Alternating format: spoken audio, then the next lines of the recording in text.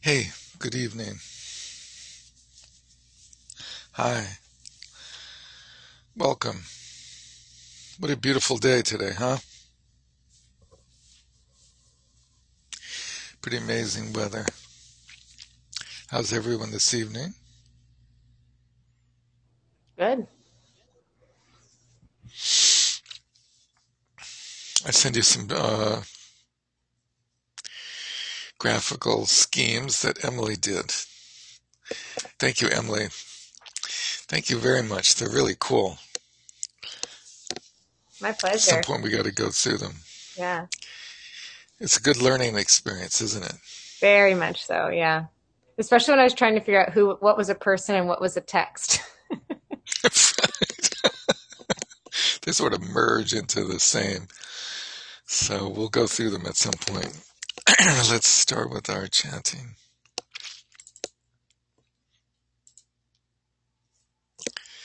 In order that all sentient beings may attain Buddhahood, from my heart I take refuge in the three jewels. In order that all sentient beings may attain Buddhahood, from my heart I take refuge in the three jewels. In order that all sentient beings may attain Buddhahood, from my heart I take refuge in the three jewels. Whatever the virtues of the many fields of knowledge, all are steps on the path to enlightenment or omniscience. May these arise in the clear mirror of intellect. O Manjushri, please accomplish this.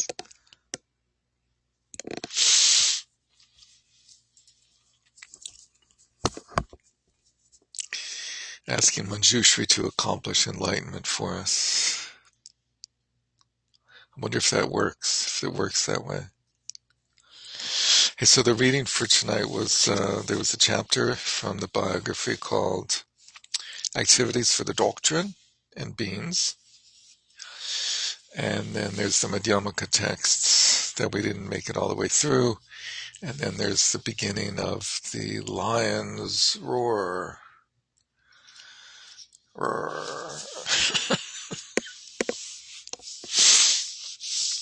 So, why don't we begin with the Madhyamaka texts? Actually, let me ask you. I find the biography, this chapter was fascinating, but I don't know if it's interesting to other people, because I'm like totally into all these different, just like knowing all the different texts that he taught and wrote and all that stuff. But other people of interest are just more the same, similar to prior chapters. Any comment?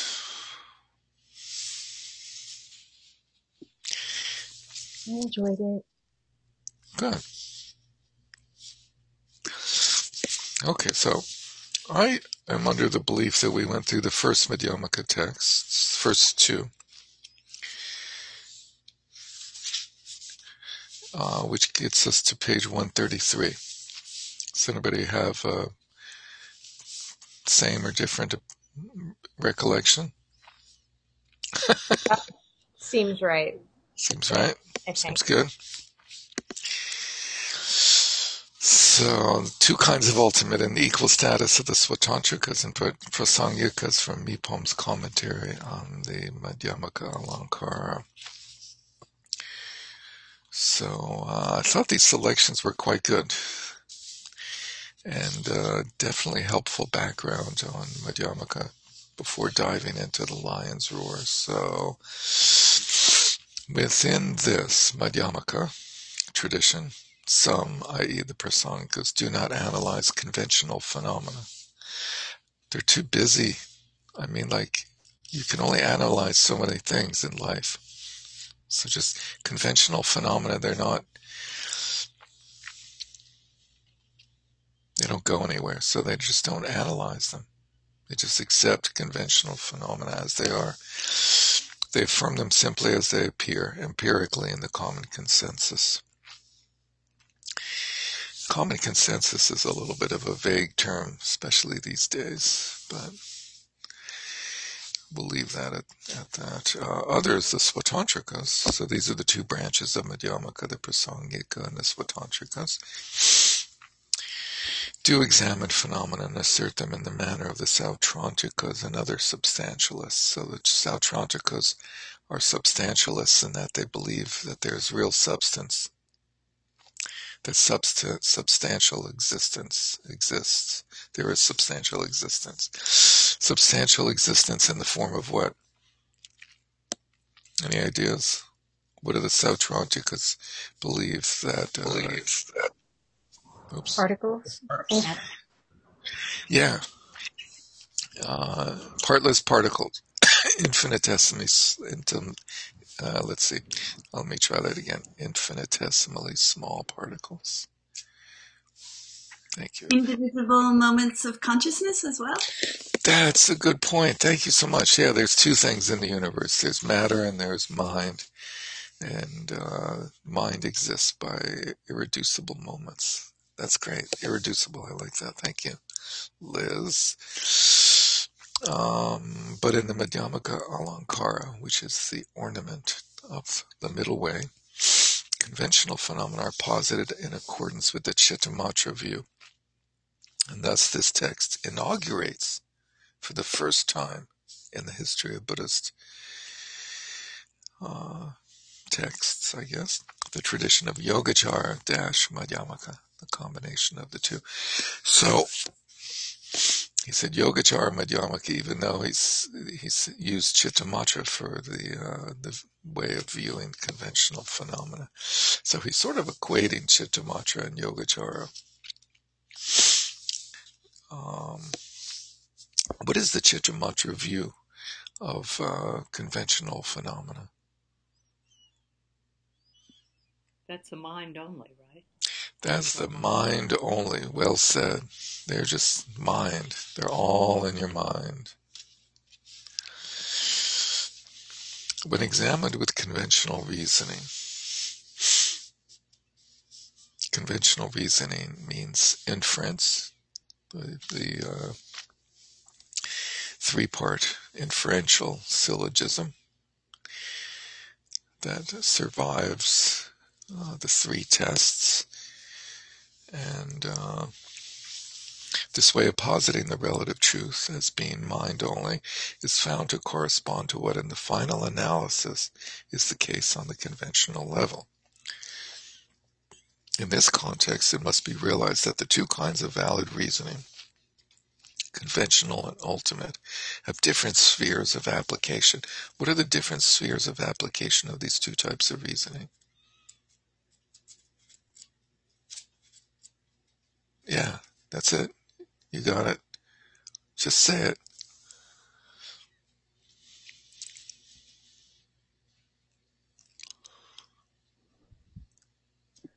Well, it's the one that people need so they can understand it, and then the one that it really is. Which is the conventional and the ultimate. So there's the convention. He just said it, and you explained it very well.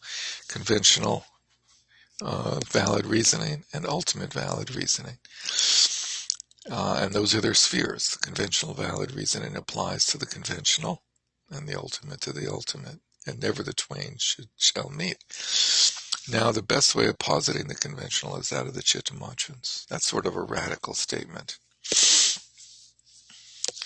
which is a method, which as a method is extremely felicitous. Felicitous means what? Happy or effective? Pleasing. Happy? Anyone? I'm not good with big words. Okay. When we consider the conventional in this way, we're not asking whether phenomena exist as mental projections on the ultimate level. So he's implying that people immediately confuse the Chittamachan view as applying to the ultimate level in this presentation of Shantarakshita. And he's saying that's not right. We're just using it on the conventional. We are instead using a conventional valid reasoning to assess phenomena that merely and incontrovertibly appear. What does he mean, a phenomena incontrovertibly appear?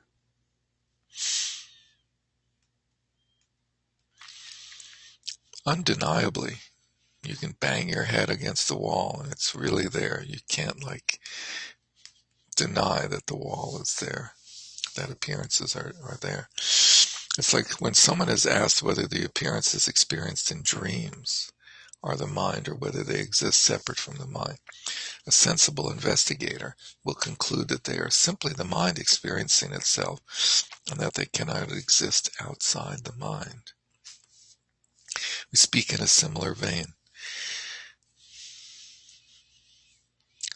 When he says that, he's talking about waking life, that all these things exist in the mind, and they cannot exist outside of the mind. However, some people muddle the two kinds of reasoning. They think that to affirm a tenet that investigates conventional phenomena is incompatible with the Prasangika stance, which is to accept phenomena as they are without analysis according to the general consensus. It must be said, however, that in the context of pramana, or valid cognition, applied on the relative level, it is quite acceptable to say that phenomena exist according to their characteristics, or that they are established by valid cognition, and so forth. When he says phenomena exist according to their characteristics, what would be an example of a phenomena that exists according to their characteristic?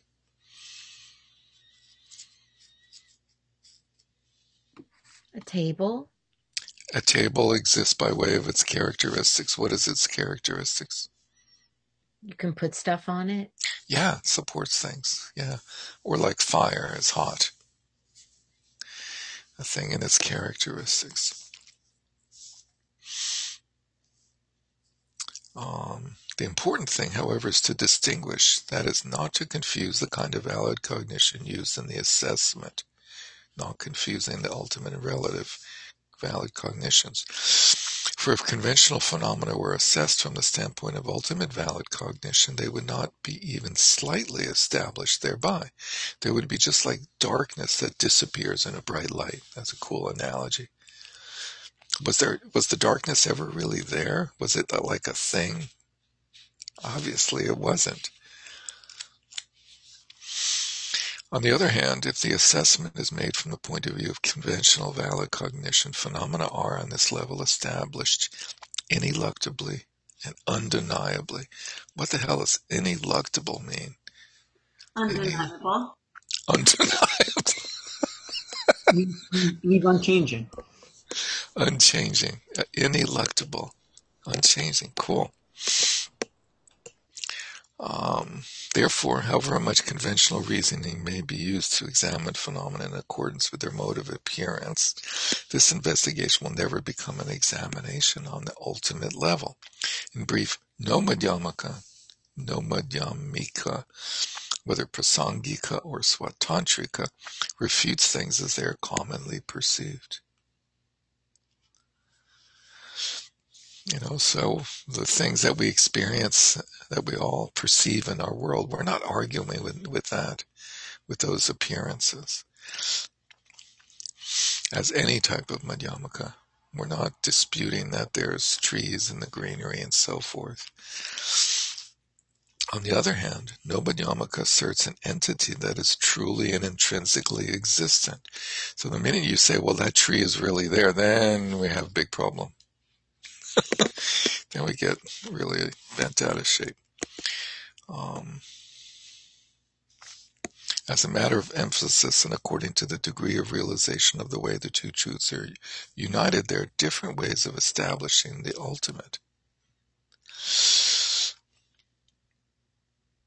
That's an interesting phrase, like that there's different ways of establishing the ultimate. But it is inappropriate to assign a high or low position to a tenet system simply on the basis of how it explains the relative.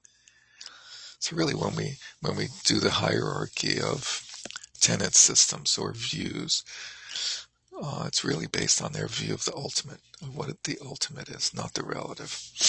In short, from the ultimate standpoint, the indivisibility of the two truths, the relative and the ultimate, as realized in meditative equipoise by primordial wisdom beyond thought and word.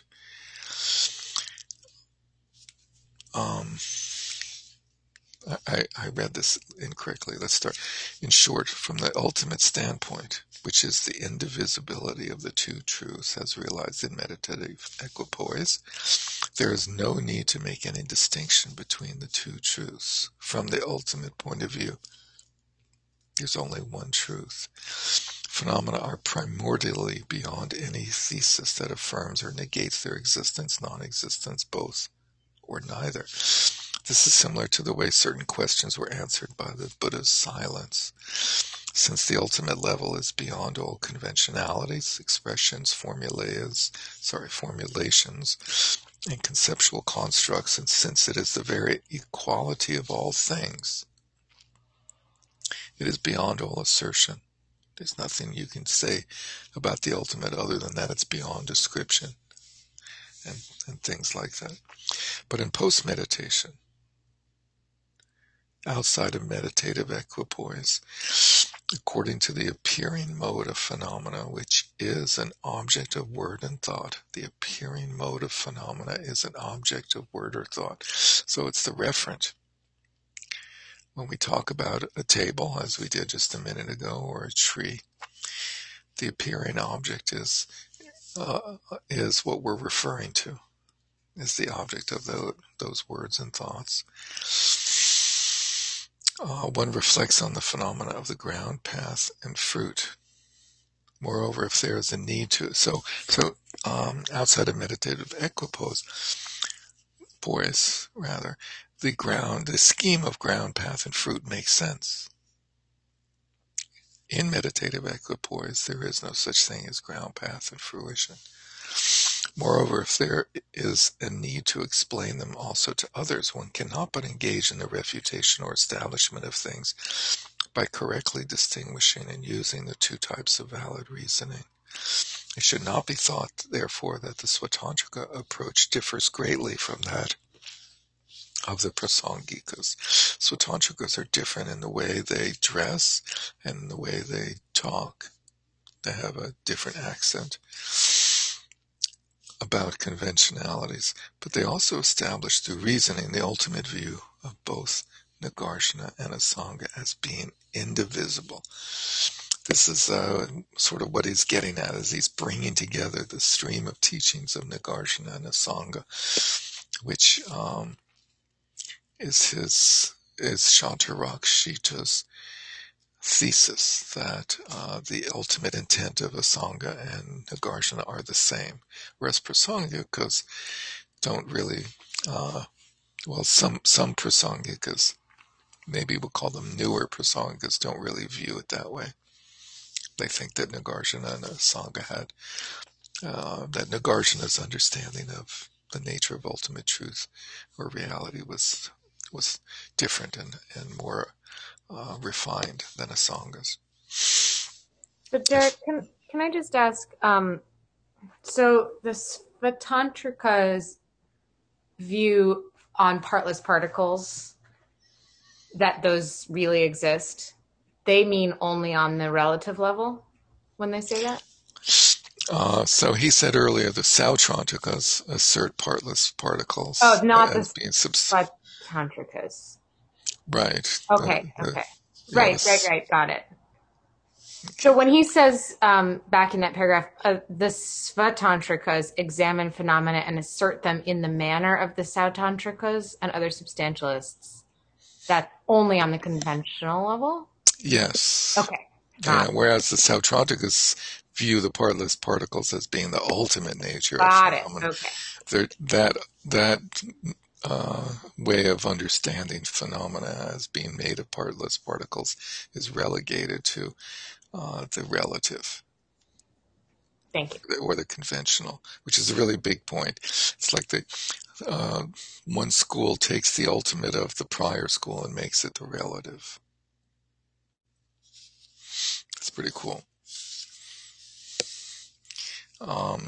If one understands the matter thus, all the different disputes of Tibetan scholarship on whether conventional phenomena are established by valid cognition or not resolve themselves quite naturally. The criticism made by certain people to the effect that the scholars of the earlier period mistook the genuine Prasangika view, and that they failed to understand correctly the view of Nagarjuna and his son, Aryadeva, is likewise naturally dissipated. Now, Aryadeva was not technically Nagarjuna's son. He was his main disciple, so they call him the father and son. And he's talking about the Galupas. The Galupas say that the understanding of Tibetans in the early period, in the first turning of the wheel of Dharma, where everybody was enigma, basically, that they did not understand Nagarjuna correctly because they followed Shantarakshita, and they had this view of the union of Yogacara and Madhyamaka. And so the Galupas come out of this period that started in about the 11th century when Chandrakirti's Introduction to the Middle Way was retranslated by a gentleman I think named Patsop, and he made it famous. He by retranslating it, he taught it widely, and other people started paying attention to it more, and there began this rift that, this text, Madhyamakavatara, the Introduction to the Middle Way by Chandrakirti, they felt that it presented both a different way of understanding reality and a better way than what Shantarakshita had presented in his Ornament of the Madhyamaka, the Middle Way. The path in which the conventional and the ultimate truths are united without any assertion of their being either identical or different constitutes the great vehicle. So this is the essence of the Mahayana. It's the unity of the two truths. An individual who adopts this approach can be properly called a practitioner of the Mahayana, and in such a case, the name is being used correctly. As the first step at the stage of study and reflection. So study and reflection are the first two of the three ways of cultivating prajna. The third one is meditation. Study, reflection, meditation. The two truths are combined in a manner whereby production on the conventional level and non-production on the ultimate level are the objects of words and concepts. So we study the way the path works, the way karma works, the way defilements work, and so forth on the relative level, i.e. production, and then the absence of production as being the characteristic of the ultimate. And when we do that, we're not talking about the real ultimate, but we're approximating the ultimate by analyzing it and describing it as being beyond production. In terms of this pairing, the ultimate level is called a figurative ultimate. This term figurative, meaning that it has like the figure of the ultimate, not literally speaking, but it sort of approximates what the ultimate looks like and smells like and tastes like. But it's not the real ultimate. It's like a reflection. Because, on the one hand, it is contrasted with existence on the relative level, and because, on the other hand, it belongs to the ultimate side of things and is counted as the ultimate. This idea that by using reasoning or logic to refute the ultimate nature of production, and that thereby we prove that there is some state of existence, or some state rather, without saying the word existence, but some state that exists beyond production, is not the real ultimate. It's a conceptual idea of the ultimate. It's extremely useful as a stepping stone, but it's not the real McCoy.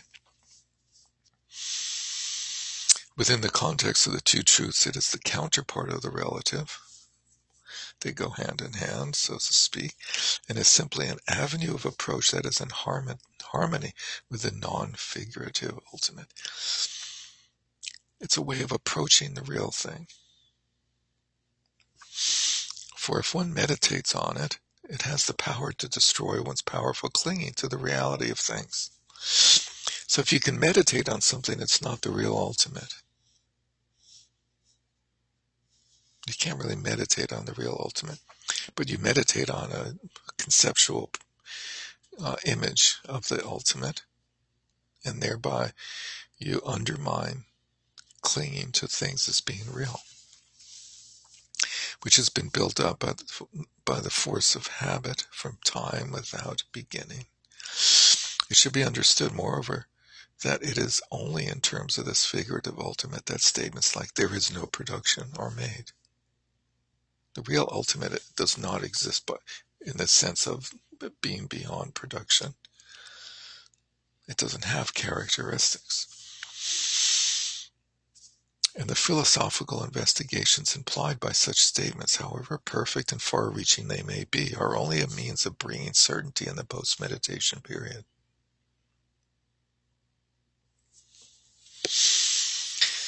As far as concerns the authentic ultimate mode of things, however, non-production, formulated in contrast with production, is no more than a conceptual reflection, construed through the mental exclusion of production.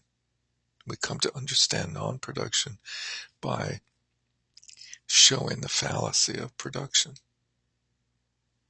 And it's a mental construct. For the non-figurative ultimate is beyond all conceptual constructs such as existence or non-existence, production or non-production, and so on. It is not the domain of thought and language. It is what the Aryas, those who have achieved the path of seeing and above, see with the utterly stainless primordial wisdom of meditative equipoise.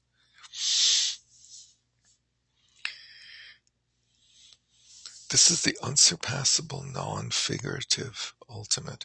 From this standpoint, the Svatantrikas make no assertion either. They don't assert the ultimate to be one thing or another, just like the Prasangikas. Now, since the figurative ultimate comes close to the non-figurative ultimate and is in harmony with it, it is counted as ultimate in terms of like counting the divisions of the two truths he's talking about, being also referred to as the concordant ultimate. So just another term for it. It's concordant The figurative one is concordant with the ultimate one, the non-figurative. Those who, through practice associated with the view of the concordant ultimate, thus attain the experience of the non-figurative ultimate truth, may be called either prasangikas or svatantrikas, depending on the way they make or do not make assertions in the post-meditation period, where they're talking about relative phenomena. Prasangikas make no assertions about relative phenomena. They avoid getting into discussion about it completely. They're the most evasive people you'll ever meet. Did you leave your shoes here in the hallway? And they're like, what shoes? What hallway? Imagine having a kid who was like a prasanga. It'd be a nightmare. Let's see. But one should know that in terms of their realization, there's no difference between them. They are both in possession of the wisdom of the Aryas. This is very important and will be explained further when the purpose of this text, and this text is the Madhyamaka Lankara by Shantarakshita, is expounded. What is the cause of the wisdom experienced by the Aryas in meditative equipoise? It is the complete assimilation of the correct understanding of the two truths. All the stuff that he's been talking about then produces enlightenment. There is absolutely no alternative to this. Only two sticks together can be used to make a fire. One stick by itself is useless. That's a sort of interesting statement, I thought, in that normally I tend to think that understanding the ultimate produces enlightenment, but he's saying you have to understand both the ultimate and the relative to bring about enlightenment, that they sort of make each other understood, or together. Only together can one really understand reality. Yes, ma'am. Are the Aryas like? I thought that was kind of the end point of the Shravakas. Is it also like the attainment level of these other Bodhisattvas? Yeah, it's a general term that is used to apply both to Shravakas and Pratyeka Buddhas as well as Bodhisattvas. Okay.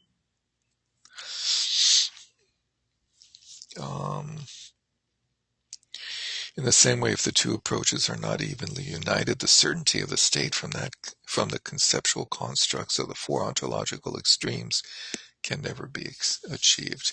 Exist, non-exist, both, and neither.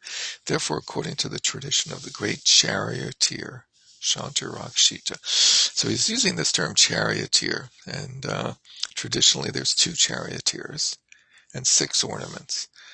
And Emily has indicated that in her in the one called Pictograms, with little pictograms of chariots and what are the ornaments, like jewels or something? Yeah, like little jewels. And so normally there's 2 chariots in the Nagarjuna and the Sangha, and he's saying that Shantarakshita is the 3rd chariot, which is like really high praise. To say that somebody's on the level of Nagarjuna and the Sangha is like, whoa. And he's saying that he is on that level because he's brought the 2 other charioteers together. The wisdom fire that comes from uniting the 2 spotless ways of valid reasoning, which investigates the relative and the ultimate, can burn up the tinder wood of dualistically appearing knowledge objects, leaving nothing behind. So he and everyone else is constantly referring back to this image that the Buddha presents in a sutra called the Kashyapa Sutra, the Questions of Kashyapa, where he describes how we use conventional mind to burn up conventional mind, that we rub. The conventional mind is like the tinder used to create a fire. The conventional mind is thoughts of things, of this and that on the one hand, and combined with the idea of the ultimate, the idea of non-production, and together they burn themselves up and both disappear. As a result, one will remain in the evenness of the Dharmadhatu, beyond all conceptual extremes. When two sticks of wood are rubbed together and fire is kindled, the sticks themselves are also consumed. In the same way, the wisdom fire kindled when the two truths are truly united also consumes the apprehension of and clinging to the two truths as being two separate things, so that one remains in the perfect freedom from all ontological extremes, the Dharmadhatu, in which appearance and emptiness are indivisible. So the next one, conventional phenomena are mind only, from Mipam's commentary on the same text. The way of describing the two truths is not the preserve of only one tradition. It is the great path of the Mahayana in general. For while all phenomena are empty of intrinsic existence, their mere appearance on the conventional level is said to have no cause other than the mind alone. Then he quotes this from this famous sutra, the Lanka Avatara Sutra, which is one of the earlier sutras. It's it seems to be from around like the 1st century of the Common Era. And the text is famous for presenting the idea that all phenomena are nothing but mind. And some people who cleave to the idea that the second turning is superior to the third turning say that, well, the Buddha said this for those people who are afraid of real emptiness. He said, well, everything is mind, because he didn't want to shock them completely with complete emptiness. They weren't emotionally stable enough to accept that, so he taught them that everything is mind only. The Lankavatara Sutra says, from time without beginning, mental imprints in the mind appear as objects. So everything we see around us is the appearing version of mental imprints in the cosmic mind that we all share. They are like reflections in a looking glass, but if one sees them as they are in all their purity, one finds that there are no external things. So if you analyze partless particles, they make no sense at all, just like modern physics has now got to the point where they can't find anything. The atoms and the molecules and the protons and the electrons and all dissolved into quarks and then into strings, and now they dissolve into gluons and bosons, right? And then those dissolve into space. This shows that there are no extramental objects. All such things are but the mind. The personal continuum and the aggregates, causation and the atoms likewise. Prakriti is the primordial creative energy according to the Samkhya Hindu school. And the creator God, so they sort of come together. God sort of manifests in Prakriti and then instantaneously creates the multitude of phenomena without dividing herself. All are fancies that the mind alone constructs. The second quotation shows that there is no creator outside of mind. There's nobody else out there. This beginningless existence composed of various phenomena has not arisen by itself, uncaused. Neither is it brought about by extraneous causes, the passage of time, or the combination of infinitesimal particles, nor through God, Purusha. And Purusha is the counterpart of Prakriti. Prakriti is the creative energy, and Purusha is like the soul, the essence of God that resides in each person according to Samkhya, and so forth. It has arisen through the power of one's own mind, and to speak in this way is none other than teaching of the entire Mahayana. The Venerable Chandrakirti has likewise said, and so he's going to quote, Mr. Prasangika, who everyone else quotes as denying that phenomena are extramental, and he's going to use this famous quote from Chandrakirti, where Chandrakirti affirms the extramental quality of relative phenomena. The vast array of sentient life, the varied universe containing it, so the environment and its contents, is formed by the mind, or by mind. The Buddha said that wandering beings are from karma born. Karma is mind. It's an activity of mind. Karma is not cause and effect in the scientific sense of equal and opposite actions. Karma is the mental system of causation. Dispense with mind and karma is no more. If you cut the root of mind, there is no karma. To say that the world of appearances does not arise from the mind necessarily implies the belief that it is caused by something else. What could that be? And since this involves the assertion that beings are bound in samsara, delivered from it through causes other than their own minds, it will doubtless cause one to fall into non-Buddhist tenet systems. If there's some external entity governing everything, then how are we ever going to achieve enlightenment? How did we create our own samsara? Our own mind is responsible for the whole thing, not somebody else or something else. It is therefore established step by step that if there is no external creator and no external world, extramental objects are but the mind's self-experience.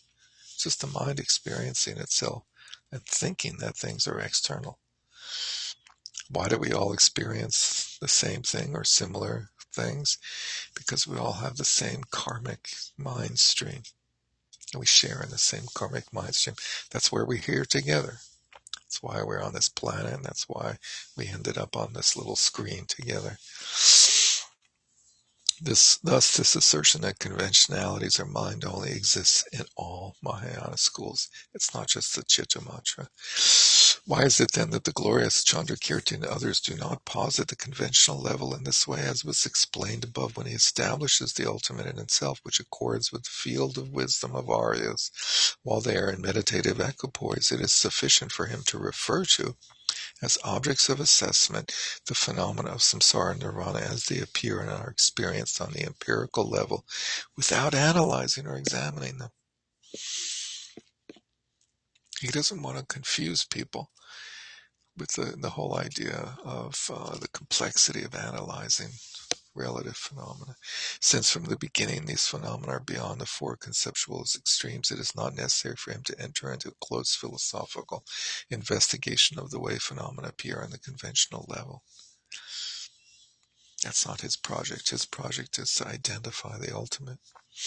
When one assesses appearances with words and concepts, one may, for instance, say that phenomena exist or that they do not exist, that phenomena are of or not the mind, are or are not, rather, the mind.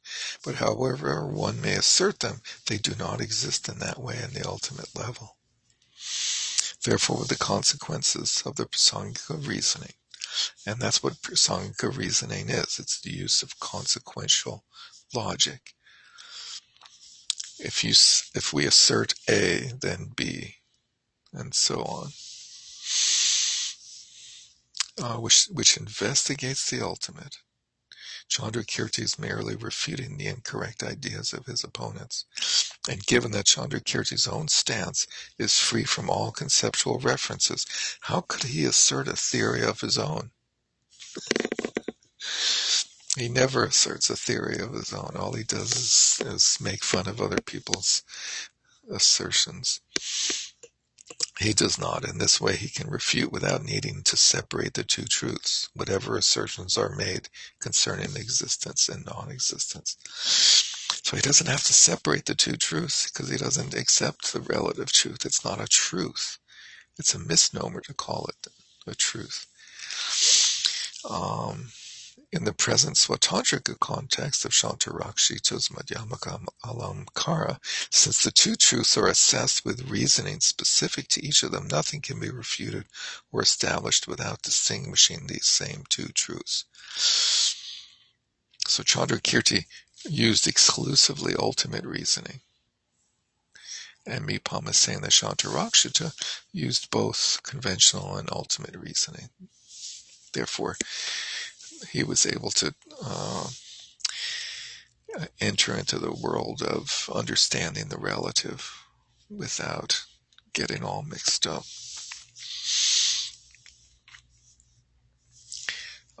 Let's see. But in Chandrakirti's tradition, assessment is made using the valid reasoning that investigates the ultimate nature of the two truths united. The actual, non-figurative ultimate. That's his sole concern. As Chandrakirti quotes from a scripture in his auto-commentary to the Madhyamakavatara, on the ultimate level, O monks, there are no two truths.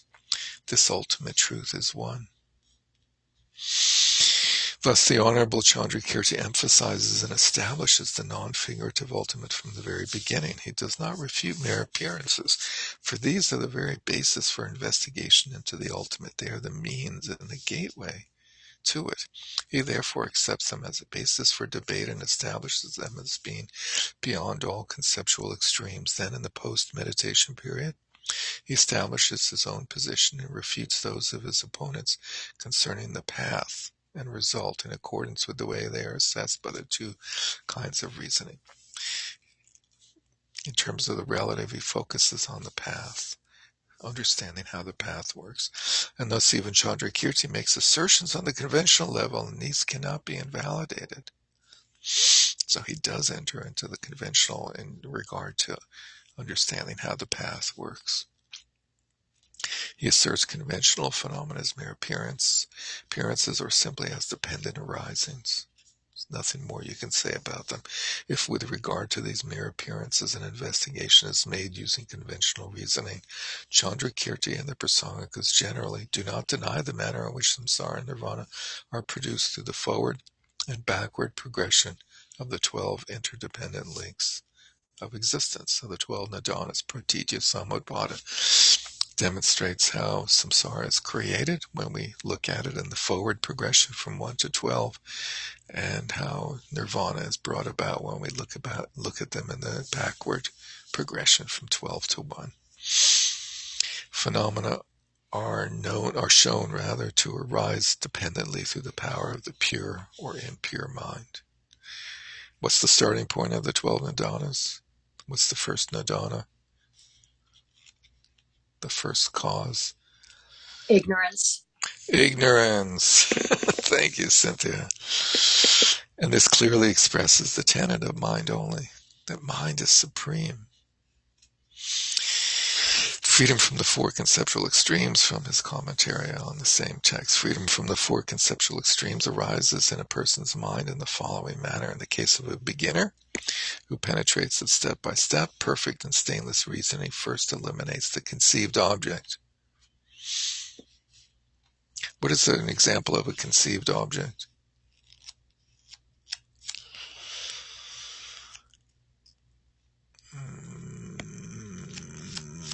My mother, the car? Is that like horns of a rabbit or all that stuff? It's more than that. Isn't it anything we can think of? Yeah. It's anything you can possibly think of. That's the conceived object. That is the misconception that all compounded or uncompounded phenomena really exist. Reasoning then refutes the conceived objects of the three remaining extremes, that things don't exist, that they both are or neither, and that they neither exist nor not exist, whatever. Subsequently, thanks to meditating in accordance with the extraordinary certainty wherein the conceived objects of the extreme ontological positions have no place, the point will come where all conceptual extremes will stand refuted in a single stroke, and the practitioner will behold the Dharma Dhatu clearly. It's like when you really understand how to refute the four extremes, you no longer have to do it one by one or progressively. It's like you just understand the magical key that renders them all inoperative immediately and completely. It is as the great and omniscient Gaurompa, Sonam Senge, which is really cool that Mipam is quoting this famous Sakya master, who was great Madhyamaka master, and was very controversial for the Sakyas. He didn't really go along with the traditional Sakya way of understanding things, but he was very radical. The intellect of ordinary people, which investigates ultimate reality, cannot refute in a single stroke all four conceptual extremes. People like me, ordinary people, I have to go like one by one. Well, let me take this one. How do I refute this one? But by refuting these extremes one after the other, and by meditating properly, which is what I'm missing, one reaches the path of seeing. This is called the view that sees the Dharmadhatu. The learned and accomplished masters of the old translation school, i.e. the Nyingmapas, take as their stainless view the freedom from all conceptual constructs of the four extremes, the ultimate reality of the two truths inseparably united. In addition, they possess the profound pith instructions of the Vajrayana. He's implying that they bring the understanding on a Sutrayana level together with the understanding of the Vajrayana, which is radical for people like Gelugpas. They completely separate them, which is a sort of another whole topic. They actualize the ultimate nature by developing certainty. By developing certainty in it through the path of perfect reasoning, the arguments of the four realizations. What are the four realizations? Let's see.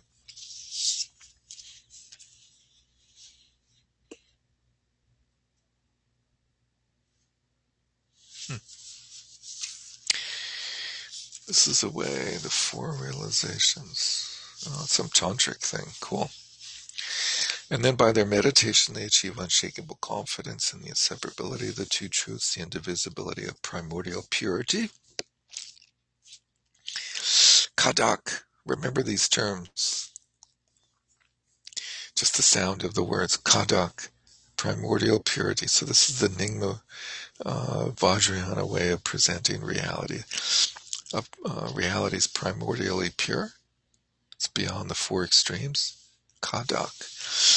Ka is the first letter of the alphabet, so it's like alpha pure, dak is pure. And spontaneous accomplishment. Lundra. Appearances are spontaneously accomplished. They don't come about in a progressive order. They're just there. This is how they have gained and continue to gain accomplishment. Yes, sir. Oh, sorry to interrupt, but is it correct to say, that's a more intense Vajrayana way of saying the indivisibility of emptiness and appearance? It is, yes. It's just sort of reminding us, but it's always hard to know what to take from it beyond that lonely practitioner that I am.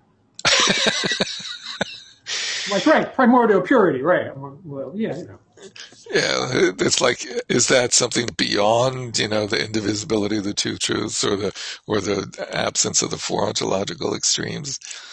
It's a way of pointing to the fact that nothing ever happened. Primordial is like, it's not like, to some extent we think, okay, there's all these appearances and we're sort of reversing them, even though we don't literally think that way. It's like we start with appearances and then have to undercut them, our belief in them. And the idea of primordial purity is we don't give into them from the start. So it's different. It's fancy terminology, as Eric is saying, that, is supposed to have, some sexy or, coolness to it. But it does have that implication that sort of looking at it from that Vajrayana point of view, which is the inseparability of ground, path, and result. I'm sorry, I didn't mean to denigrate the Vajrayana language. No, I didn't. I didn't take it that way at all. I didn't take Isn't it also, in a sense, ties in with the Trekchö and Togal, sort of ties to those practices? It certainly does, yeah, which to which. Well, Kadak with Trekchö and Lundrup with Togal. Yeah. So more fancy words for you guys. But these are the two main practices in Dzogchen practice. Dzogchen is presented really in three ways. One is just like as this one thing, just like Dzogchen, just sort of beyond and great completion without any real practical application of like how to practice it. And then when you finally gain access to texts that tell you actually how to practice Dzogchen, it happens in two phases. Trekchö, cutting through to primordial purity, and Togel, which is leaping over into spontaneous presence, is how they're described. And the second one in particular is very secret and esoteric practice. The first one, Trekchö, is very similar to Mahamudra in many ways. And they are affiliated with Kadak and Lundrup, as Cynthia stated. This is how they have gained and continue to gain accomplishment. Hundreds of thousands of treasures of Dharma burst forth in their minds. Whoa! Overload. And many have reached the realization of the all-penetrating rainbow body. You guys hear about the rainbow body? Multicolored, huh? Yes. Such is the result of their perfect view, which guides them on the path. One might think that such a view is confined to the Nyingmapas alone, but that is not so. The absence of the four conceptual constructs was repeatedly taught by the Buddha in the profound sutras and tantra scholars. For example, the 6 ornaments of India, and you can refer to your chart for the 6 ornaments of India. Aryadeva and Vasubandhu, Dharmakirti and Dignaga and Dharmakirti, and then Gunaprabha and Shakyaprabha. And let's see, have elucidated this teaching both directly and indirectly, and it has been the inner practice of all the great accomplished Vidyadharas. It is the sole path to omniscience and is the very heart of the views of both the Sarmapa and the Nyingmapa. So Sarmapa means the newer peoples, the new folks, which means the schools of the new translation period starting from about the 11th century onward, and today it includes the Kagyu, the Sakya, and the Gelug schools. Meditating on Madhyamaka, advice for the student, from Mipam's answer to Dracula Tulku. I would like to say a few words just as they come to mind, and with the intention of helping all those, whether of our own or other schools, who are trying to realize suchness. On the basis of correct reasoning, beginners must achieve certainty that phenomena are without intrinsic being. That's an interesting point. On the basis of correct reasoning, beginners, i.e. people like me, must achieve certainty that phenomena are without intrinsic being, and that absence of real existence and dependent arising are actually the same thing. It is of the highest importance simply to generate an extraordinary conviction that appearance and emptiness are inseparably united, just as with the moon reflected in the water. So he's saying this is the preliminary to meditation. By relying on this and growing used to it, you will gain an understanding that will indeed correspond to the fundamental mode of being of things. Be that as it may, whatever is apprehended conceptually cannot go beyond the figurative ultimate. You should never say that this and this alone constitutes the meaning of the Prajnaparamita, and that there is no higher ultimate than this. If you do this, you will be taking as definitive what is but a semblance of Prajnaparamita, the mere object of an ordinary consciousness. The result will be that you will not enter the wisdom that is utterly non-conceptual and is the authentic meaning of Prajnaparamita.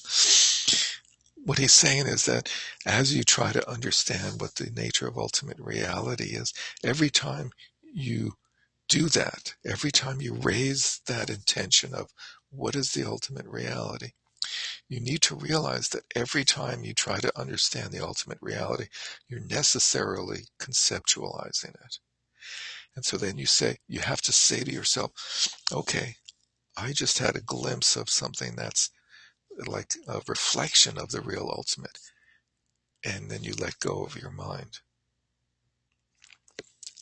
And you say to yourself, the real ultimate is completely beyond any way of understanding the ultimate. And then you think, well, why bother trying to understand it if it's beyond my understanding? Why not just like try to cut my mind out or like stop conceptualization? And the answer to that is that the only way to actually experience the world that's beyond conceptual construct is to use conceptual constructs. That whole image of the firewood, as frustrating as that may be. Let's see. A question, Derek. When you were just saying that, very helpful. But would you say, I mean, anything that's a conceptual understanding certainly is not the ultimate. But when you mention glimpse, if it's an experiential glimpse as opposed to, isn't that slightly different until we conceptualize it? That's a great question, and I hope you all have that same question and understand what Cynthia said. It's like we say, okay, so emptiness and interdependent arising are the same thing. Emptiness and appearances are the same thing, and therefore I should let go of my conceptual framework. And so we try to do that. Now, if you achieve the path of seeing, if you cut off the defilements and the belief in the self and no longer are subject to birth and death, then you've succeeded. If you haven't, if the very next moment you think about like what time it is and what you have to do and so on and so forth, you've not succeeded. And so you've generated a subtler conceptual construct. And so that's really helpful to know, is that we can create exceedingly subtle conceptual constructs. We're creating the conceptual construct of beyond conceptual construct. But the world beyond conceptual construct is not the conceptual construct of beyond conceptual construct. And at the same time, the only way to reach that world is to do that process of creating ever more subtle conceptual constructs. At least in this path, it's not the only way. There's other ways, like getting hit by the sandal. Tilopa hits Naropa. Everything falls apart. But you got to get up to that point. You have to do all this, realistically. Anyway, the result will be that you will not enter that wisdom that is utterly non-conceptual and the authentic meaning of Prajnaparamita. And you will be turning your back on the unmistaken way of penetrating it, namely an uncontrived resting meditation in which nothing is removed and nothing is added. Getting beyond the point where, initially we think, well, I have to remove my conceptual mind in order to experience the non-conceptual world. And he just indicated that at some point you have to realize that the conceptual world is beyond removing the conceptual mind. The conceptual mind does not get in the way of the non-conceptual world. The non-conceptual world is not bothered by concept.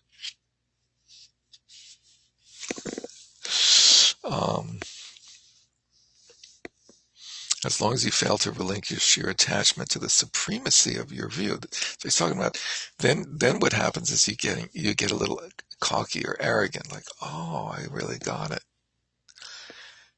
And, whether you say that to somebody else or not, the thought that, oh, I think I've got it, you've immediately missed it completely, right? Actual primordial wisdom beyond all conceptual constructs will not take birth in your mind stream. Therefore, the mind that understands with certainty that dependently arising phenomena are without inherent existence understands also that all things are like a moon reflected in water. It looks like the moon is there, but the moon is not really there. But why is it reflected there if it's not there? Ineluctable. And yet this is no more than an approximation to the certainty enjoyed by noble beings in their post-meditation when they see that everything is like an illusion. The ultimate reality of suchness is indeed to be scrutinized closely. Nevertheless, the realization of the non-figurative ultimate itself, the experiential sphere of meditative equipoise, is free from conceptual constructs. It is beyond the reach of thought and word, and is therefore the way of being of the ineffable ultimate that cannot be revealed by examples. All this is to be recognized by distinctly self-cognizing primordial wisdom. Self-cognizing primordial wisdom. He's just pointed out a very helpful, skillful means that the way that we realize the non-conceptual world is by a thing called self-cognizing primordial wisdom. All other types of cognition are other cognizing. There's this false sense that there's a subject cognizing an object. Oh, I'm realizing the non-conceptual reality. As long as it has the subject-object framework, it's not genuine non-conceptual realization. Genuine non-conceptual realization arises through primordial, meaning before mind, before time, self-cognizing. It knows itself. Before it knows anything, it knows itself. And it knows, it's not like there's something to be known, but it knows. And it is an experience that is still to be cultivated. This is something you should think about. Ponder that, grasshopper. Now it might be thought that such a fundamental mode of being is the field of experience of noble beings who are in possession of distinctly self-cognizing primordial wisdom, but that it cannot in any way be experienced by ordinary beings. I can't possibly understand this. It's way beyond somebody like me. True. The actual non-figurative ultimate is by no means experienced by ordinary beings, but only by the Aryas. The understanding of ordinary beings can realize and taste the ineffable nature only by means of a meaning generality or mental image. So when we talk about creating a conceptual construct of the ultimate, the non-conceptual reality, the Tibetans have a technical term for that. They say you've created a meaning generality. You've made a general image that conveys the meaning of what you're getting at, but it's just a generality. It's a concept or a mental image. Image has a visual sense, but this is beyond being either visual, auditory, or any other particular way of getting at it. And the Tibetan is pronounced Dunchi. In case someday you hear people saying, in your tradition, do they emphasize the development of the Dunchi? And you say, Dunchi, what the fuck are they talking about? Oh, right, the conceptual meaning generality. Yeah. Oh, yes, we do. This is referred to in the sutras as the acceptance of the nature of phenomena. This is, I thought, was very cool. So we look up the footnote if you can read really small type. It's 269. And the footnote says, the attained on the level of acceptance. I'm sorry, acceptance of what? The level of acceptance? Were you accepted into the level? Attained on the level of acceptance, which is the third of the 4 levels of the path of joining. Of the 5 paths, which path is the path of joining? And if you know it, don't say it. But those of you who don't know it, say it. or are not sure. Unification? Is it the same as Yeah, path of joining is same as unification. Which number? 2? two. There's two names for it. It's the second path. That's right. That's the way to remember it. Unification and path of joining. But actually, there's three names for it. It's also called the path of preparation.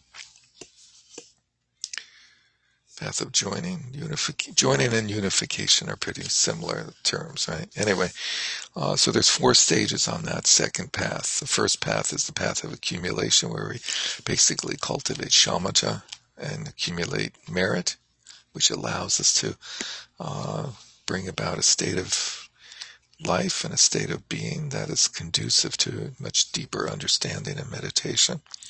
And then on the path of joining or application or preparation or unification, the second path, we give rise to vipassana and gradually bring shamatha and vipassana together through the 4 stages of that path. And the 4 stages are heat, peak. Heat is like things are warming up. It's like you're beginning to like get it in a less conceptual way. And then peak is like you have this peak experience of like, oh, there is nothing beyond the ultimate.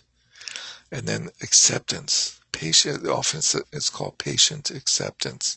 Sometimes it's translated as the patient acceptance of the uncreated nature of reality. It's like realizing that nothing's never happening. Nothing is ever happening. Nothing's ever going on. I'm like one of the more impatient people in the world, so it's really hard for me. But this idea that like waiting, trying to make something happen, like being stuck in traffic and trying to get somewhere is a completely, erroneous, fabricated concept that there's somewhere to get and so forth. Nothing is ever really happening or going or coming or any of that. So just accepting that sort of stillness of the true nature of reality, that is beyond evolving and so forth. Miss C. The Karmapa when he was dying, the 16th when he was dying, sometimes and must have said nothing happens. Yeah, nothing happens. Thank you, Cynthia. Famous quote from the Karmapa 16th. Miss C. Ms. C. Actually, Derek, do you know how to say the Tibetan? Or are you just being... I do, yeah, I do. Can you do it? Would you like me to say it? That means right? That means I have to be able to read it. It's really small. Chukyi Jesu. Chukyi is of Dharma. Jesu is the post-meditation. Tunpe Zupa. And Zupa is patience. And Zupa, the word before it, Tunpe, that's the genitive. And Tun, M-T-H-U-N is pronounced Tun. And that is that's the acceptance part. It sort of means the becoming accustomed to, is what it means usually. Let's see. This is the point beyond which it is said the mind can no longer fall into the lower realms. Which is pretty significant, right? That certainly is. You become a non-lower realmer. Sorry. That was a good joke. I don't want to be one of those guys. Or there's a famous refuge name is non-refundable non-returner.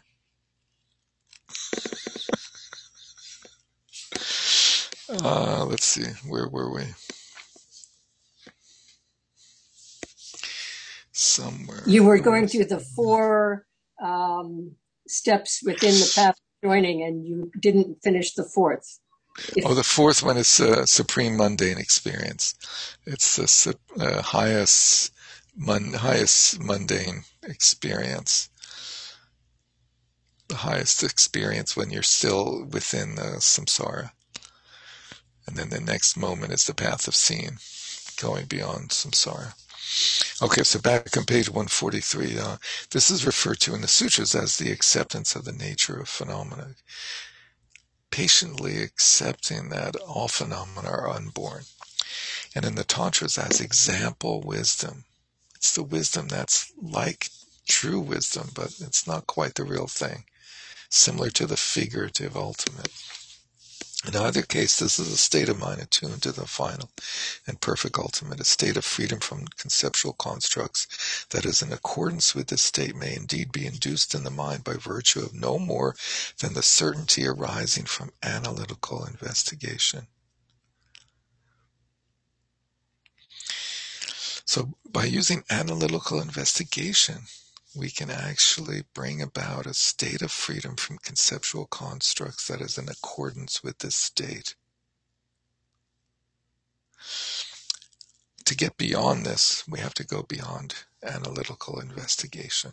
But analytical investigation will take us up right up to the peak of existence. The fourth level is often called the peak of existence. This, however, is a very lengthy process and takes birth in connection with and thanks to the extraordinary accumulation of wisdom and merit. Thanks to an extraordinary accumulation. So great accumulation of merit and wisdom is required to bring this about. It can, on the other hand, be realized swiftly and without much difficulty and dependence on the profound methods of mantra. Little plug for Vajrayana, the swift path of Vajrayana. Do any of you aspire to become Vajrayana practitioners? Just curious. Cool. Okay. It's not for everybody, but neat. And especially through the power of the pith instructions that introduce one directly to the nature of the mind. So the pith instructions are basically the essence of Mahamudra and Dzogchen, which begin with what's called this introduction, direct introduction to the nature of the mind. It's like you think you've met your mind, right? Your whole life. And then finally you have somebody introduce you to your mind. Derek, this is your mind. Mind, this is Derek. Let's see. It is thus that the experience of the fundamental mode of being occurs. So he's saying that with genuine, if you receive the introduction to the true nature of your mind, and it like really happens, it can propel you on the path in a big way. When this happens, if the person concerned is someone who has already acquired, through examination based on study and reflection, a strong conviction of, or in, I guess, the inseparability of emptiness and dependent arising, he or she will be in a position to compare the experience that occurred in the course of analysis with the experience occurring now, which does not derive from analysis but from resting in the natural state of mind, free from all apprehension and clinging. So they're equivalent experiences. Either going through a long process of analytical investigation or by going through the more swift path of the Vajrayana and receiving the direct introduction to the nature of the mind. The caveat is that the introduction to the nature of the mind, for it to be effective, needs one to have gone through some substantial amount of preparation in terms of accumulation of merit and wisdom, i.e., analytical investigation. On both occasions, there's no difference whatever in what is taken as the object, namely the fundamental nature in which emptiness and dependent arising are indivisible. Notice that there's still an object. However, when you're analyzing it, it's like having your eyes closed and thinking about something in front of you. This is a great analogy. Your eyes are closed and you're thinking about something in front of you. Whereas when you're in the state that is free of clinging, I think he's referring to the state that arises when you have the direct introduction that really works. It is like having your eyes open and seeing the thing directly.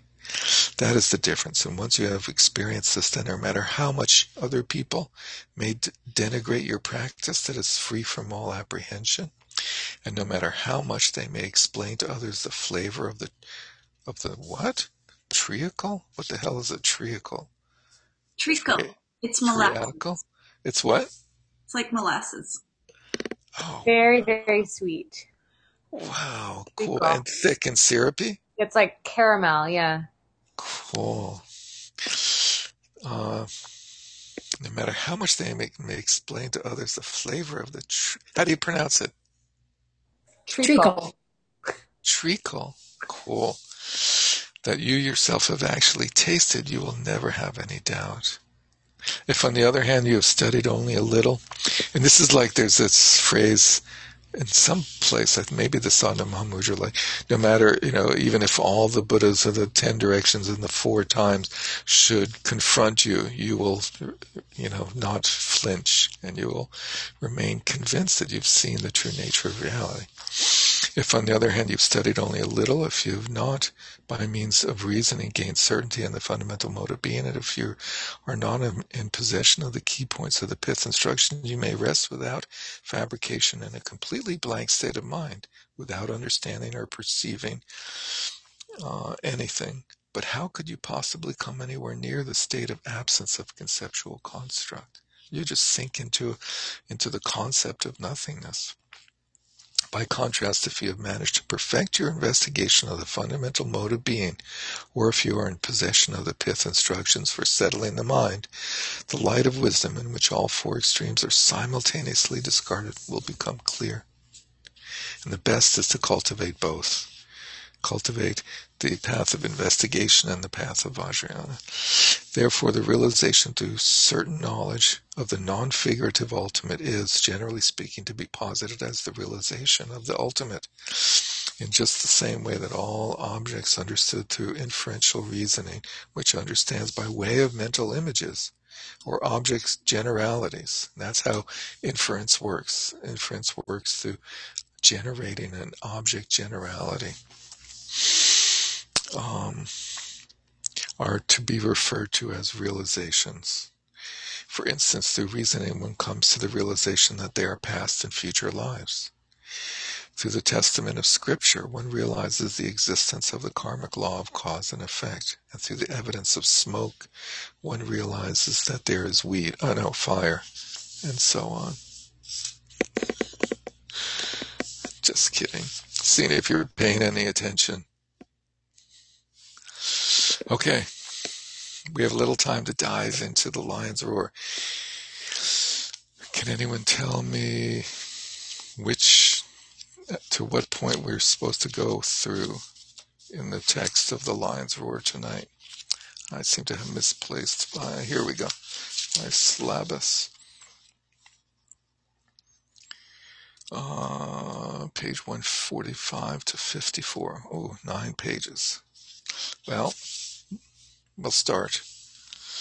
The Lion's Roar. So, we just went through a number of presentations that were quite eloquent and quite convincing, I found, about the indivisibility of the 2 truths and the indivisibility of appearance and emptiness and so on.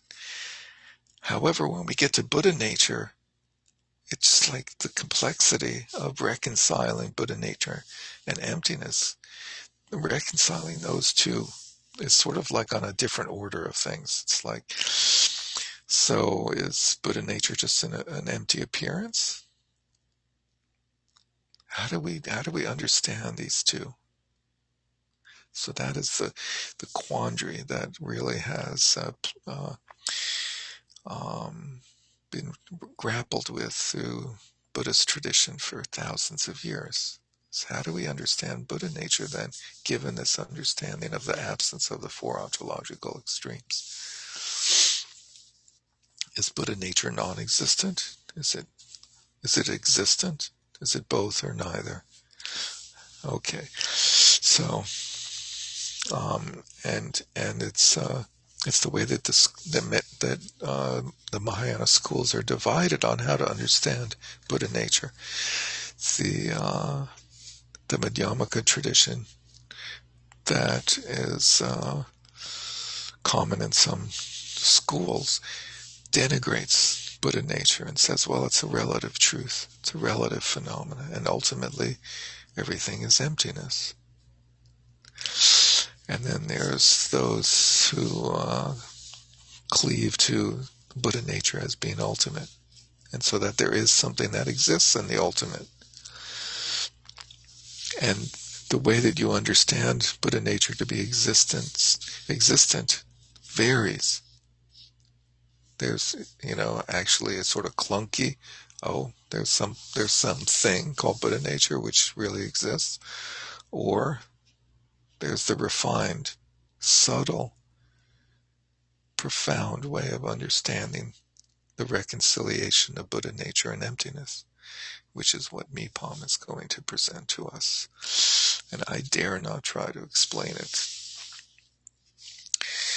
The nature of the mind, primordially immaculate, Kadak, is the ultimate Manjushri, Bodhisattva hero, who with the sharp blade of the path of reasoned certainty cuts through the webs of confusion and existence. The heart, chitta, in Sanskrit, heart, the chitta, the essence of the teachings of all victorious ones, past, present, and to come, the core of their enlightened mind, the single crucial point of all the teachings of the sutras and tantras, is exclusively the all-pervading Buddha essence, the Sugato-Garbha. So right from the start, this huge leap, way beyond my, effort to, my sort of pitiful lament of like, how am I going to reconcile Buddha nature and emptiness? Is Buddha nature real or not real? And he just like, boom. The ultimate is Buddha nature. The Sugato-Garbha. So normally we say Tathagata-Garbha. And the significance of Sugato-Garbha versus Tathagata-Garbha is, I don't know, subtle. Let's see, in this translation, the footnote says we've consistently rendered the Tibetan terms Rik as Buddha potential, Calm as Buddha element, and Sangyeki Ningpo as Buddha essence. Okay, a little bit obscure. This matter is extremely profound, so much so that the Buddha said that even for the great and powerful bodhisattvas on the 10th ground, the highest bodhisattvas just before enlightenment, that even for them it is as difficult to realize the Sugato-Garbha correctly as it is to discern a form in the dark of night. Okay, so, it's not such a terrible thing that I can't understand how to reconcile Buddha nature and emptiness, because even highest level bodhisattvas have a hard time with that. Does that mean that Mipam is a Buddha because he does understand it? I don't know. Let's see. This being so, what need is there to speak of the capacity of ordinary beings? Moreover, in some of his discourses, the Sugata, our teacher, elucidated the nature of the Sugato-Garbha by speaking about its emptiness. On other occasions, he elucidated its character by saying that it is primordially endowed with the 10 strengths and other enlightened qualities.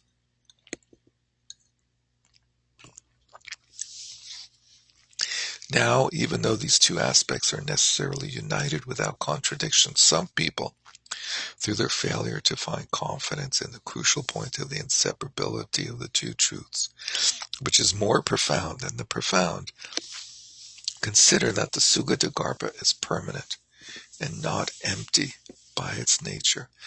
Okay, he just told us something very important.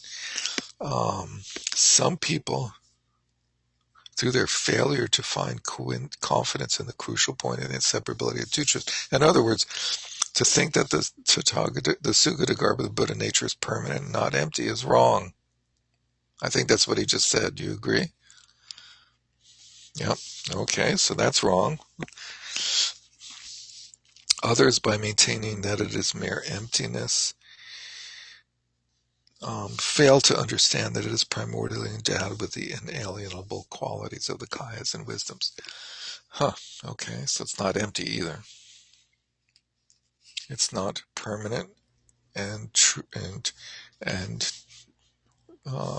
truly existent, nor is it empty. Thus they adopted not mere emptiness. A mere, thank you. Thus they adopt a nihilistic view and make the mistake of underestimation. You underestimated me, didn't you? And in the hope of substantiating their opinions, they proclaim their refutations and assertions with all the clamor of a tempestuous sea. By contrast, those who are fortunate enough to be guided by their teachers' essential instructions, a perfect nectar whereby their hearts are satisfied, have faith in primordial wisdom, the non-contradictory union of the expanse of emptiness and the wisdom of luminosity. The only way you can conceive of the indivisibility of these two is by going beyond your conceptual framework, because the conceptual framework says that those can't be the same. They can't be united. They bring to rest any kind of fixation on the extremes of either appearance or emptiness. It is in accordance with their position that I shall now speak. As a general principle, the words of the Tathagata, which are utterly trustworthy, are expressed in scriptures that are perfectly correct and reliable. The undeceiving and definitive character of these same scriptures is generally established through three kinds of examination. What are those three? Investigation based on the three types of valid cognition: direct perception, inference, and the authority and consistency of scripture. Specifically, the explicit meaning revealed in the words of the text should be held as definitive when it is shown that reasoning does not disprove it, and that it is moreover supported by valid demonstration. It is a mistake to neglect the reasoning by which the scriptures are substantiated and to proceed simply on the basis of a trust that one may feel in their regard. He's trying to explain how are scriptures, authentic scriptures, an authentic means of valid cognition or valid reasoning, which is a slippery slope, It's like, because it's written in that text there, therefore it must be true. It's generally disregarded in most presentations of valid cognition, that sort of authority of scripture. For there are in general scriptures that are true and scriptures that are false, and among those that are true, one cannot deny that some scriptures are a definitive meaning while some are a provisional. Some point out the true, complete nature of reality, and some don't. Consequently, ordinary beings are able to cut through their misconceptions by means of study and reflection, and thanks to the three types of valid cognition, of direct perception, inferential reasoning, and authentic scripture, they are able to ascertain the points that should be assimilated, and it is thanks to this that they acquire irreversible conviction. And on the other hand, if on the other hand they fail to ascertain through valid cognition the truth of their position for themselves, and they are unable to prove it to those who contest it, they are like those who, though unsure about the presence of an invisible flesh-eating spirit, proclaim that there it is in front of them, that it is there in front of them. They're unable to convince either themselves or anyone else. Therefore, the learned should adopt a procedure of speaking in a way that accords with reason. If their position is logically established, their supporters will be filled with irreversible enthusiasm, and the tongues of dissenters will be cut short. By contrast, when a path is not established by reason, then no matter how much it is decorated by all meaning of assertions, a host of doubts will proliferate like water welling up from a spring. Therefore, if we engage in the path that has been expounded by the Buddhas, and the bodhisattvas and their lineage. Excuse me, and that has not been muddled by mere intellectuals. And if we set biased partisanship aside and honestly assess the correct reasons that establish the Sugatagarbha, we will see that there are no arguments for and many arguments against two false assertions.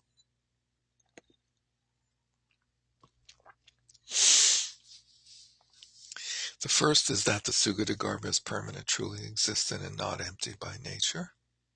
That's one extreme. The second is that it is simply emptiness and is devoid of qualities, is the other extreme. Conversely, we will see that there are excellent arguments that support and none that undermine the assertion that the Buddha essence exists within sentient beings and that, though empty by nature, it has the character of being primordially endowed with enlightened qualities. So on the one hand, we say that the nature of reality is empty but appearing. And here we're saying the nature of reality is empty but endowed with enlightened qualities. So let's see.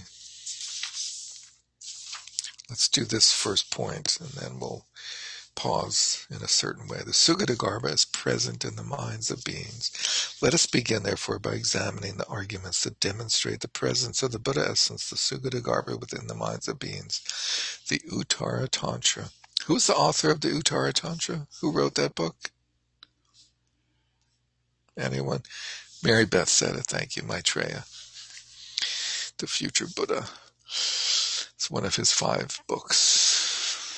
The Uttara Tantra contains the following text or verse. Because the kaya of perfect Buddhahood radiates. Because in suchness there is no division. Because they have potential for enlightenment, all beings have at all times Buddha essence. Very famous quote. So his entire text, his entire presentation is going to be a commentary on these 4 lines. Now, in order to establish the meaning of this text through the use of logical arguments, we will first mention the position of other traditions and then state the position of our own perfect tradition. Okay, so before we end, let's pause there and go back a couple of pages. Just take a peek at the table, the textual outline that occurs on page 145. And this outline is done in the Tibetan style, which is very unusual for Westerners. In the Tibetan style, every entry of a certain level in the outline gets the same number. Let me say that again. So in the Tibetan outline system, every entry that's of like major importance gets the number 1. And then under that, there's a series of points that are, if they're of equivalent importance, they're number 2s. Let's demonstrate that with the way this is done. So the first line says, the Sugatagarbha is present in the mind of beings. Then we drop down. And there's another number 1. In the West, that would be number 2, right? But it's a number 1 because it's of the same level of hierarchy in the outline. So another major point. So all the major points get 1s. The manner in which the Sugatagarbha is present in the minds of beings. And then another one, a refutation of certain false positions regarding the Buddha element. And then on the next page, we have the conclusion.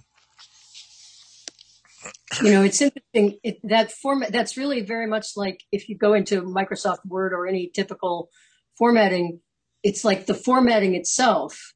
If you use it in structure in your document, there's a title, and then there's heading level 1 and heading level 2 and heading level 3. And so when you assign one of those to each major topic, it's really the same as this idea. They don't number them that way, but it's the same concept as the basic formatting in like Microsoft or anything. There you have it. Microsoft is Tibetan. It's actually Tibetan. Okay, so the main points are that the Sugadagarbha is present in the mind of beings. The next one is the manner in which the Sugadagarbha is present in the beings. And then there's the refutation of false ways of understanding that. So there's the statement, the Sugadagarbha is present in the mind of beings, and how it is. And then there's the refutation. Going back up to the top, the assertions of earlier Tibetan masters is the first point under the Sugadagarbha is present in the minds of beings. And then the assertion of our own position. So first he talks about the way others view this situation, and then he talks about the way our tradition, his Nyingma tradition, views it. And then he goes through the lines of the text, the meaning of the first line, skipping a bunch. He says the meaning of the second line and the meaning of the third line. So he presents the understanding of this incomprehensible way of existing, of Buddha nature. And then he in his refutation section, the first major heading is a refutation of the view that the Buddha element is not empty. So he's refuting those that view the Buddha nature as being permanent. And then he has the refutation of the view that the Buddha element is empty. And then lastly, a refutation of the view that the Buddha element is impermanent and compounded. Oh, it's just another thing. It's just another phenomena. So we will dive into that next week, and hope you continue to read the biography as well, but probably we won't have time to go through both. I don't know, we'll see when we go through the lines, or it might be quicker, and then we can go through the biography, backtrack. Comments, suggestions, questions, concerns? I just love Mipam's writing. It's amazing, isn't it? He's Yeah. such a good writer. He's such a neat writer. Pretty amazing. Yeah. Very amazing. Yeah. And it's like he addresses all the points. He doesn't like evade the the issues.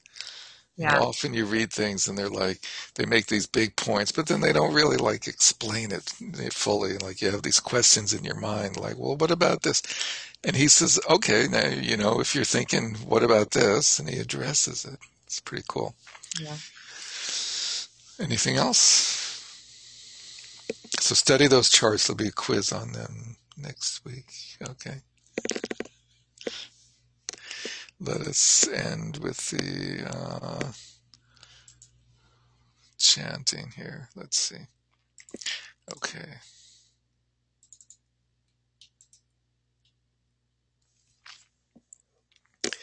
By this merit may all obtain omniscience, may it defeat the enemy wrongdoing from the stormy waves of birth, old age, sickness, and death, from the ocean of samsara, may I free all beings.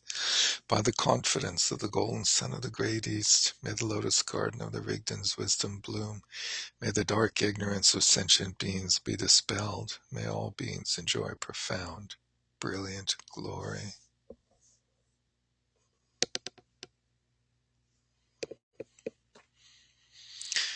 Thank you. There's like fireworks in going off in my neighborhood. I don't know. Anyway, great to see you. Thank you. Sorry about last week. No worries. And be well, and see you next Tuesday. Nice. Bye, Thank you. guys. Bye. Like, Thanks. Bye. See y'all. Bye.